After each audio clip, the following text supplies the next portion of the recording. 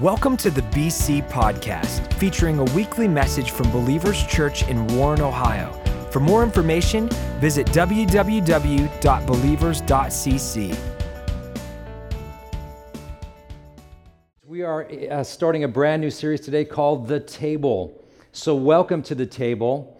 And I'm a child of the boomer generation, so I grew up in the 60s and 70s, and I learned all my table manners, like what to do, what not to do. We laughed. My sister cried. We had a lot of fun at that table, maybe some arguments. It was a good time. As you start to get older, you get invited outside your own family's table, right? And so that's kind of fun. And I remember when I was dating Lori and getting serious about her in between the semesters, the summer semester, I said I should go meet her family, right? And so I went to Chicago to meet her family, and her mom invited me over for dinner. And you're a little nervous, when you're sitting there for that first time, would you admit? Just a little bit nervous, like meeting the parents, right? It's kind of a nervous thing. So I'm over there, and my mother-in-law, by the way, she's like this gourmet cook. Anything she makes is phenomenal. And so I'm about 30, maybe 35 pounds lighter than I am today. And at our table growing up, when I complained to my dad about not getting seconds, he said, "You're not fast enough." So I learned to eat really quick, and I could eat a lot in those days. And so I remember I'm sitting down at this table. We're all sitting around it, and we're having this meal, and it's a phenomenal meal, and I'm just really enjoying it. And then Lori's younger sister spills a glass of water, milk, whatever it was. I don't remember, but all I remember was like everybody scrambling, all around the table to contain this flood of liquid that's all over. And I guess I wasn't thinking. I was really into the food. So I kid you not, this was me. They're all scrambling around me without missing a beat. I just stayed in rhythm. I just kept eating. I had my plate going like this. I just kept eating from that plate. And my mother-in-law, I didn't know what she was going to do, but she just started laughing. And she laughed, and, cooks love it they like it when you love their food. And so I was always welcome at that table, and it was a good experience. And I've been to a lot of tables where I felt welcome. Have you ever been to a table where you haven't felt maybe that welcome? A little bit like they're maybe tolerating you. We just want you to know, if you're here today, regardless of who you are, your background, what you believe, what you don't believe, you are welcome at this table. We're so glad that you're here, and you're the reason we exist as a church. And here's the main thought I really want to get across to you today, and it's simply this. We're here because of who invited us, not because of who we are. We're all here because somehow Jesus invited us to be here today. And it was never based on our performance. It was never based on how good we could be. It's always based on how good He is and what He's done for us. And so one of the things that I just want you to know is that you're very, very welcome here today. Now, in the Bible, one of the things that we know is that table can have the connotation of being a spiritual metaphor. For instance, Psalm 23, the Lord is my shepherd, right? I shall not want. But verse 5 says, He prepares a table before me in the presence of my enemies. Well, He's not talking about a physical table, but a spiritual table. And so at this table of the Lord, there is an amazing abundance of life for us. Now, one of the things that I figured out at tables a long time ago was that you have conversations there, you interact. And I would say this, that some of the most significant moments in my life have happened around tables.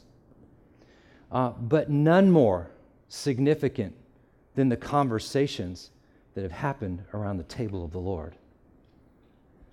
That's an amazing table. And, it's just inferred that if I said, hey, man, let's do lunch, how many know we're not talking about going out, sitting down in silence, and eating, and then shaking hands and saying goodbye? If I say, let's do lunch, what am I inferring? I'm saying, hey, let's hang out. Let's fellowship. Let's get to know one another. And that's exactly what the table of the Lord is about. And one of the things that we see at this table is we see the bread of life. And Jesus said in John 6:35, I am the bread that gives life. And I want to pause there for a second. Jesus was saying, I'm different than this type of bread right here, This can sustain you physically, but I'm the bread that gives life. And that word life there is eternal life. Life that only God alone can give. And every single one of us are spiritually dead because of Adam's sin. And so we need this life. And he goes on to say, no one who comes to me will ever be hungry, and no one who has faith in me will ever be thirsty. Because when it says that gives life, that is in its Greek language, that's the continuous sense. I will continually fill you with new life. I will continually quench that thirst and that hunger on the inside of you. How many of you know you can chase a lot of things trying to fill that void in your heart? You can chase sex, drugs, addictions, success, achievements, accomplishments, relations. You can chase a lot of things in this life. But only one thing can truly satisfy that hunger that's on the inside of you and that thirst that's on the inside of you, and that is the bread of life, and that's Jesus Christ. And so, one of the things that we see is that when Jesus walked the earth, that there were some people that had a very, very different perspective than Jesus. Now, I would say this, true for everyone in here. I've been very impacted by invitations I have received, but also by ones I haven't received.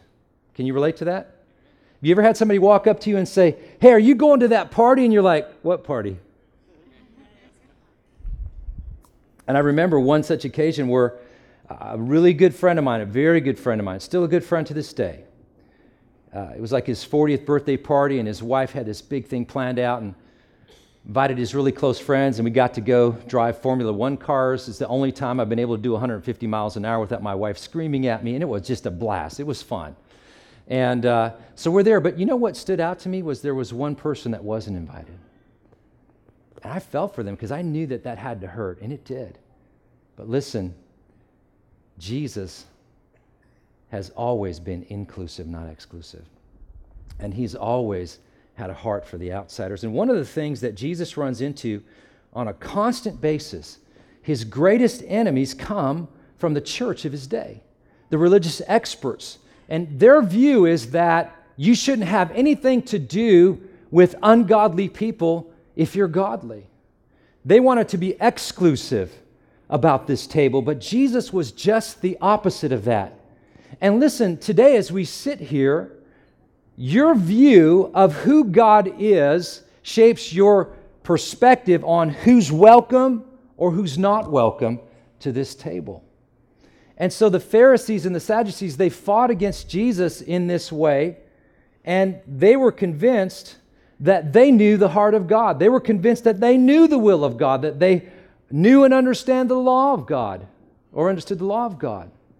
Here's the thing though, John 1:18 says, and this is my paraphrase, Jesus made the invisible God visible when he became flesh. He said, if you have seen me, you've seen the Father. And when they looked at him, they said, you're nothing like the God we worship.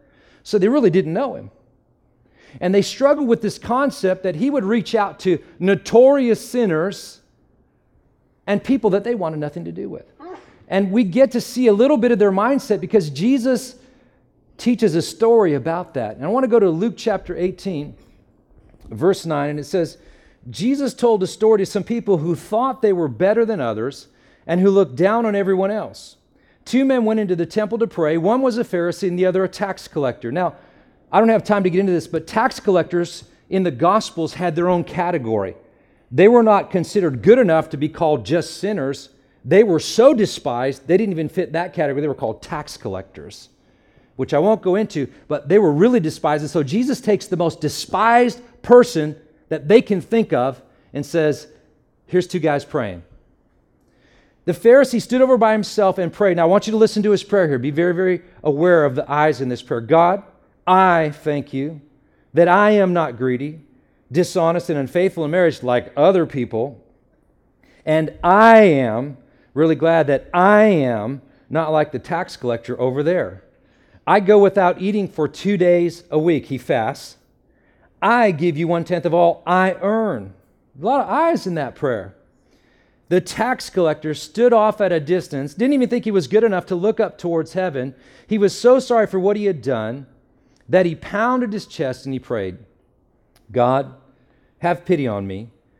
I'm such a sinner. Then Jesus said, when the two men went home, it was the tax collector and not the Pharisee who was pleasing to God. A prayer life where I'm thinking he should be giving praise to God, he's actually giving praise to who? The unholy Trinity. The unholy Trinity is me, myself, and I.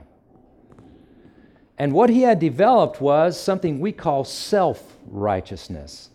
In other words, God approves of me because of all that I do, my performance. I've got my act together, and God said, no, you don't. God doesn't approve. And the problem with self-righteousness is it causes you to actually think that you're better than someone else, that you've got it going on and they don't. And people like that become harsh and mean and judgmental and critical. Now, I'd love to say everybody I've ever met that's a follower of Christ is not like that, but I've met some people, and I kid you not, they know the Bible better than most people, but they're some of the meanest, harshest, most critical and judgmental people I've ever met. You ever run into them? I call them the law dogs. The law dogs. And they like to bark at everything. Why? Because they're basing the fact that they're invited to this table on who they are, not on what Jesus has done. And the gospel has never been about what you can do. It's always been about what Jesus has already done. That is the good news. And so they have this attitude, and I really wish that this wasn't true, but I've run into many Christians, and I've even been to churches that are kind of like the Pharisees. Pastor Craig Rochelle tells this story. When he was in Bible school, they used to itinerate in these small country churches. And so he was out there in this country church. Pastor wasn't there that day. And the secretary walks up and says, we got a visitor coming today. And he goes, I got the impression they didn't get a lot of those. So he says, I'm standing out on the front steps, and let's just call him Deacon Bob or Head Usher Bob. Let's just give him a name. He's standing out there at the front steps of the church, and all of a sudden he said, here's that visitor. Car pulls up, out walks this lady, and he goes, you could tell life's been rough on this lady. She's had a hard life. She walks up the steps of that church, and Deacon Bob says, we dress our best for God around here on Sundays. Is that the best you can do? I wish it was a made-up story, but it's not. She didn't say a word. She just looked at good old Deacon Bob, who was representing the Lord Jesus Christ, who she'd come to see. Didn't say a word, turned around, walked right back, got in her car, and drove away. Now, before we get too judgmental about Deacon Bob, I got a confession to make. I got radically saved when I was 19 years old. I had a lot of zeal. I wasn't always effective, but man, I wanted to tell anybody that was alive that what Jesus had done for me, you know? And I certainly tried to do that. And I carried that on for years, and even, you know, going down to, when I went to Bible school, downtown Tulsa, our church would go there, and I'd drag Glory along. We'd witness. As a matter of fact, I tried to lead Pastor Joe to the Lord in the red light district of Tulsa. Did you know that? Yeah, he was walking with a leather jacket, and he looked kind of tough. I said, this guy needs Jesus, man. So I started to preach to him, and he goes, oh, man, I go to Grace Church. And I'm like, my discernment wasn't all that great back then, okay? So anyways, so I'm doing this, and I'm real zealous, but something kind of happened to me in Bible school, and I didn't even know it was happening. I spent a lot of time around people who thought like me, dressed like me, talked like me, acted like me, even kind of looked like me. And after a while, without realizing it, I kind of forgot who I used to be and where I came from and why I was invited here to begin with. I kind of forgot that. And I started to develop an attitude that said, I can be nice to you, but I don't want to hang out with anyone who isn't just like me. I mean, that's not the heart of God. I had a little bit of Pharisee kind of developing in my life. Well, it came to a head one day. I graduated Bible school, got married that summer, moved back to Southern California. There was a church that my older brother was planting. It was about 7 months old, and I served as the youth pastor, my wife the children's pastor, but they were unpaid positions. And so we were working jobs, and I was working for this company that was like growing rapidly. I just got promoted. They were buying up competition, and I found out why. The FBI caught our CEO and founder in a money laundering scheme, and you have a lot of money when you do that. So here was his sentence. He would work Monday through Friday at the office, and when he wasn't at the office, he'd go check in at LA County Jail, and he'd be there on weekends. Here was the other part of the deal. You got to hire a bunch of ex-cons. So they told us that. They're like, you got to hire ex-cons, and they said, guys, you're going to be working with them, but we can't tell you who they are. Anybody ever see Prison Mike, in the office? Yeah. One of those deals, right? Who's the ex-con, And so sure enough, the first guy they hired, they hand him off to me. Now, they can't tell you he's an ex-con, but when a guy looks and talks like he's from the cast of The Sopranos, you pretty much know, it's you. So I'm training him, which means he's going to shadow me all day long, right? And I go home that night and I'm praying, and my prayer was more like a complaint prayer. And my complaint prayer went something like this: God, I'm really irritated that I got to hang out with this ex-con this week, because you realize I could have been praying and I could have been listening to my cassette sermons on those cassette tapes, and I could have been worshiping you. I could have been really doing things that were really important for the kingdom of God, but instead you stuck me with this guy. And I'm really upset, and God actually interrupted me in my prayer. And he asked me a question. Now, how many of you know when God asks you a question, it is not because he doesn't know the answer? And he said this to me, right in my spirit. He said, how did I treat you when you were a sinner? And I said, well, Lord, I went to Bible school. I know the answer to that question. Romans 5:8. For while we were yet sinners, Christ died for us in the middle of our mess. He died for us. That's good. Now, all of a sudden, that was like, oh, hold on a second. How did you treat me? Let me think about that. Let's see, I was a kid who was raised in church. My dad was the worship leader and a member of the board. My mom led worship for Sunday school before they split into classes and taught Sunday school. We were there 3 times a week. I always tell people I had a drug problem because my parents drugged me to church. And, and I did that till I was 15. And in that church, I would feel, they talk about Jesus, and I'd feel the power of the Holy Spirit drawing me to fill that void in my life. But I would always say no. And I had a reason for saying no, and that was in this church. They'd put some of the traditions of men, kind of wrap the traditions of men up in their denomination. Now, there was a lot of Jesus, but there was a lot of traditions. I'll give you one of them. My older sister. Mom, Dad, my friends are going to see Mary Poppins. I'd love to go see Mary Poppins. Honey, Mary Poppins is of the devil. It's a sin. You can't go to the movies, guys. Dad, can I go see Herbie the Love Bug? No, we don't go to the movies. That's a sin. Jesus doesn't approve of that. Really? Really? That's just one example. That's called the traditions of men being exalted above the Word of God. That is not in the Bible. Just like Deacon Bob, hey, wearing your suit is not in the Bible, okay? I'm not against you if you're wearing a suit. I wore them for years. I'm just saying, for him to think that I have the right to exclude somebody based on their dress code is wrong. And I somehow associated following Jesus with keeping a bunch of rules. And I had a little bit of rebel in me, maybe even a lot of rebel in me.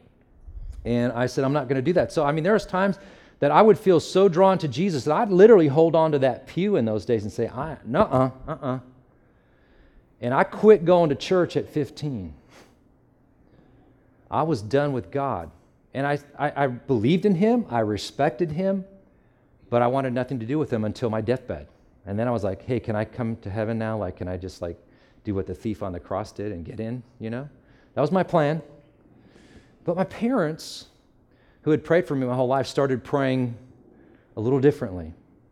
They began to find out that there were promises that you could pray over your family that God would honor. So they began to pray them quite aggressively. Now, I'm going to just say something to you. If you're praying for somebody that does not know the Lord, family members, etc., just know this. It is impossible for you to pray and not have something happen. I'm going to say that again. It is impossible for you to pray and not have something happen. And something happened to me that I wasn't looking for, wasn't seeking after, didn't want. I was at a drive-in theater back when they had those. Well, we still have one here in Warren. They don't have them out there anymore. I was at a drive-in theater, and me and my friends were getting high. Nothing I'm proud of, but we were getting high. I'm just being real with you. Just partying. I don't even remember what the movie was. We're getting high, and right in the middle of that party, God showed up. Yeah. God had never showed up before in my life, but God showed up, and I heard a voice. I did. I still remember every word that I heard to this day. I was 18, and that voice said something to me. And I believe as a result of my parents' prayers. And the voice said, "You thought you had to be perfect before you came to me, before you came to this table. You thought you had to be perfect before you came to me." And then it said this, "But if you come to me, then you will change." What had happened was I had the cart before the horse. I said, I don't have the right to show back up in that church anymore because I'm such a sinner. When I get my act together someday, when I get it all together someday, then I'll show up in church. Listen, you're never going to have the ability to get your act together. If you did, then Jesus died in vain. You don't need Him. I couldn't get my act together. I wasn't capable of the kind of change I needed to have. And so God kind of kicked that stumbling block out of the way, and that started a one-year wrestling match, which He won. And I took hold of that bread of life, and my life was never the same. It's never been the same. And so I started remembering all that. I started remembering this. How did I treat you when you were in your sin? God, you went down to the party. You walked into the bar, the strip club. I didn't do strip clubs, I'm just saying. But you, Lori, I've never done a strip club in my life. Just want you to know that. If you have, there's no condemnation. You walked right down in the middle of the party, and you pursued me with your great mercy, with your great goodness, with your outstanding, unconditional love. You chased me down. You hunted me down. That's how you treated me, and I didn't earn it, and I didn't deserve it, and I still don't deserve it, but you did it. You accepted me. That's the simple term for righteousness. You gave me acceptance before I ever took hold of that acceptance. And then God said, now that we got that straightened up, I want you to do for Him what I did for you. I want you not to judge Him. 1 Corinthians 5:12, the Bible says that Christians are not supposed to judge the world. It is not our job. Jesus didn't come to condemn, but to redeem. He said, I don't want you to judge Him. I want you to love Him right where He's at. I want you to extend acceptance to Him as a gift. And if He never changes, it doesn't matter. And I got to tell you, man, when I went back to work the next day, the guy from The Sopranos and I, we had the best week ever. We had such a great time. This guy was 20 years older than me, and I learned so much from him. I mean, we learned how to rob banks together. We learned all kinds of... No, we didn't do that. But I really did learn from him. I was like amazed. And that, you know, how many of you know you can have an outward posture being nice, but there's also that inward posture. That has been my inward posture towards every person I meet. I don't care who you are, what your background is, what you have or haven't done, good, bad, ugly. My inward posture has always been, the moment I meet you, I'm going to give you the gift of acceptance. I'm going to love you right where you are, and you don't have to do anything to earn it.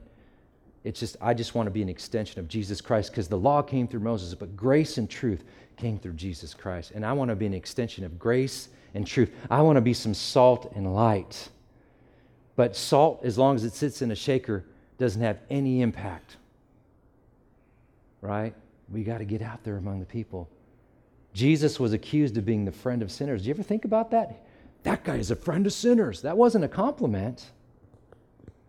Listen, I will wear that as a badge of honor. If people accuse me of being a friend of sinners, I will wear that as a badge of honor. It doesn't mean I have to adopt their lifestyle. It means I can be an extension of Jesus' grace and love and truth right where they are. Let me just kind of bring this home. Let's try and land this plane here. In Luke chapter 19, we're going to go to a story here. If you grew up in a church, you're familiar with the name Zacchaeus. In fact, we used to sing a song, Zacchaeus was a wee little man. Anybody ever hear that song? Anybody out there? Yeah. It was written by an Irishman, in case you didn't know that. I am Irish if you don't know that. It was written by an Irishman. How do I know that? Because the Irish call everything wee. A wee cup of tea, a wee bite, wee this, wee that. Matter of fact, we were in Ireland a number of years ago. There were 13 of us, and I'm kind of leading the pack, and I'm a little impatient. I'm not going to lie. I'm a little impatient. And I'm waiting for these lights, and I'm like, there's nobody around. And I just lead the pack. We just kept crossing lights. And this little Irishman sees me doing this. He figures, I got to help this American out. This little tiny guy comes up to me. He points up at the light, and he goes, wait for the wee green man, the wee green man. And I was like, yeah, thank you, sir. I'm going to jaywalk anyways. All right, so let's read about this wee little man. Luke 19, verse 1. Then Jesus entered and passed through Jericho. Now behold, there was a man named Zacchaeus who was a chief tax collector, and he was rich. And he sought to see who Jesus was, but he could not because of the crowd, for he was of short stature. So he ran ahead and climbed up into a sycamore tree to see him, for he was going to pass that way. Now, I don't know about you, but as a kid, every tree was there for me to climb. I love climbing trees. Loved hanging upside down, and all that stuff. It was fun. But how many know when you grow up, you kind of stop doing that? Like trees, to me, they're either beautiful or they should be cut down. One of the two. Like there's no in between. But Zacchaeus was short, and so even as an adult, he realized if I'm going to see things, I've got to climb up. So it says that he climbed up not just into any tree, but a sycamore tree. Now think about this. Is it possible that the God who created heaven and earth and everything we see, is it possible that he put that sycamore tree right where it was so that on that specific day, that when Jesus walked down, that man could climb that tree and see Jesus? Is it possible? Verse 5 says, and when Jesus came to the place, he looked up and he saw him, and he said to him, Zacchaeus, make haste and come down, for today I must stay at your house. So he made haste and came down and received him joyfully. But when they saw it, they all complained, saying, he has gone to be a guest with a man who is a sinner. There's that attitude again. I'm better than you. Look at what Jesus says in verse 9. And Jesus said to him, today salvation has come to this house, because he is also a son of Abraham. For the Son of Man, you want his vision, his mission statement? Here it is right here. For the Son of Man has come to seek and to save that which was lost. Jesus values outsiders, not just insiders. That's all of us. And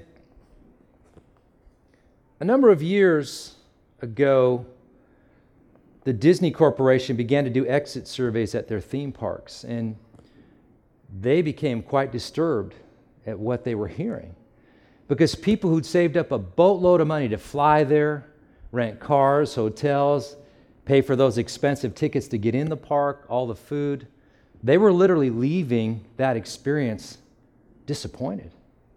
Now, this may sound crazy, but do you know why they were leaving disappointed?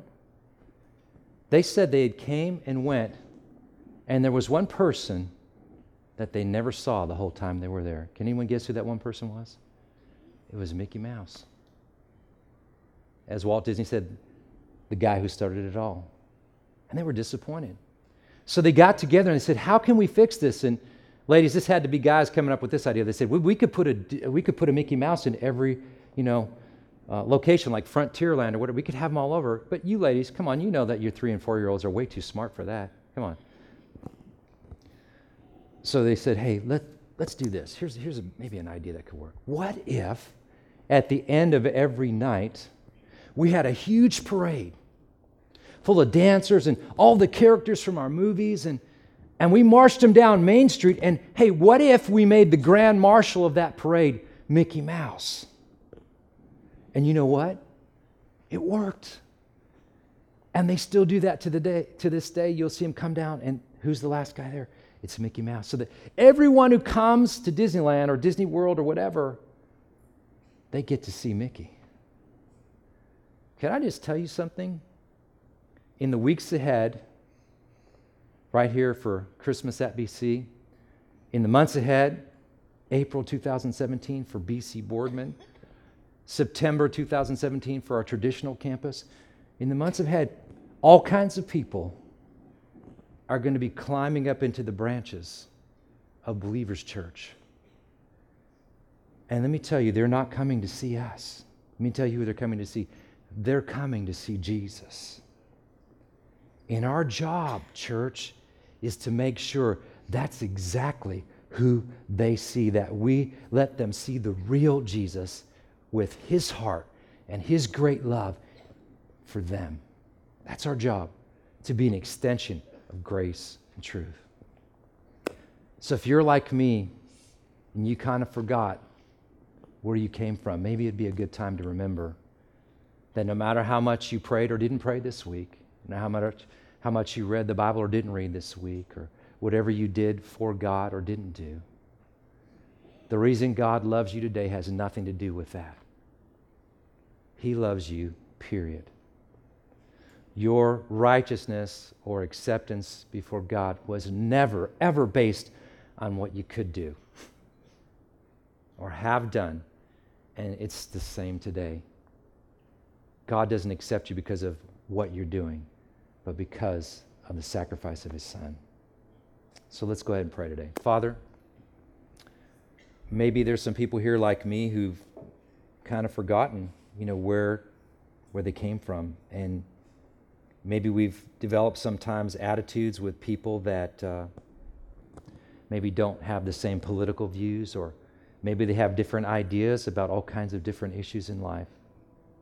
Lord, it is not our job to judge them. I just pray, Father God, would you just renew, as Andre Crouch said in that old song, take me back, Lord, to the place where I first believed, that we would come back to our first love and realize that it's all because of the grace of Jesus Christ, by grace through faith.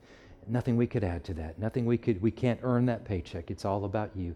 Let us just realize that even today, even though we may have known you for a long time, that it's still all about because of what you did. That's why we're loved. That's why we're accepted today. There is no condemnation because you took it on the cross. And maybe you're here today and you're visiting, friend brought you, neighbor brought you, whatever, and you're saying, you know what, I can kind of relate to your story, that something in you said something in you knew that you needed what was being offered, but you fought against it. But there came a point where you stopped fighting and you said, I want that. And that wasn't a bad thing. That was a very good thing. It changed your life. And you know what? I think I can relate to you. I think maybe I'm here today. I think today I'm actually maybe ready to say yes to following Jesus. Maybe not all the traditions that people think I should, but I'm ready to say yes to Jesus. I'm ready to receive the gift of eternal life and receive from the bread of life. I'm ready for that today. And you know what? I want to do that today. And if that's you today, I want you to do one thing with me here in a second. And that's just pray a prayer. And I just want you to be very aware that as you pray this prayer, no matter how you feel, I want you to know something. God is listening to the words that are coming out of your mouth, and his eyes are on your heart. He knows you, and he loves you. And if today you want to make a decision to follow Jesus, then I would ask you to pray with me. Church, would you help me? Just say this with me. Say, Jesus, I believe that you're the Son of God.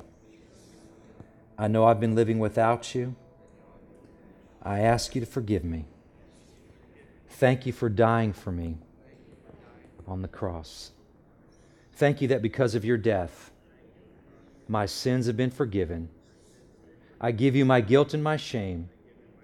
Today, I accept you as my Savior. I believe that you rose from the dead. and you're alive today. Come into my life now and help me to live the rest of my life with you and for you. Amen. Thank you for listening to the BC Podcast. Follow us at A City Connected on Twitter and Instagram to stay updated, inspired, and encouraged.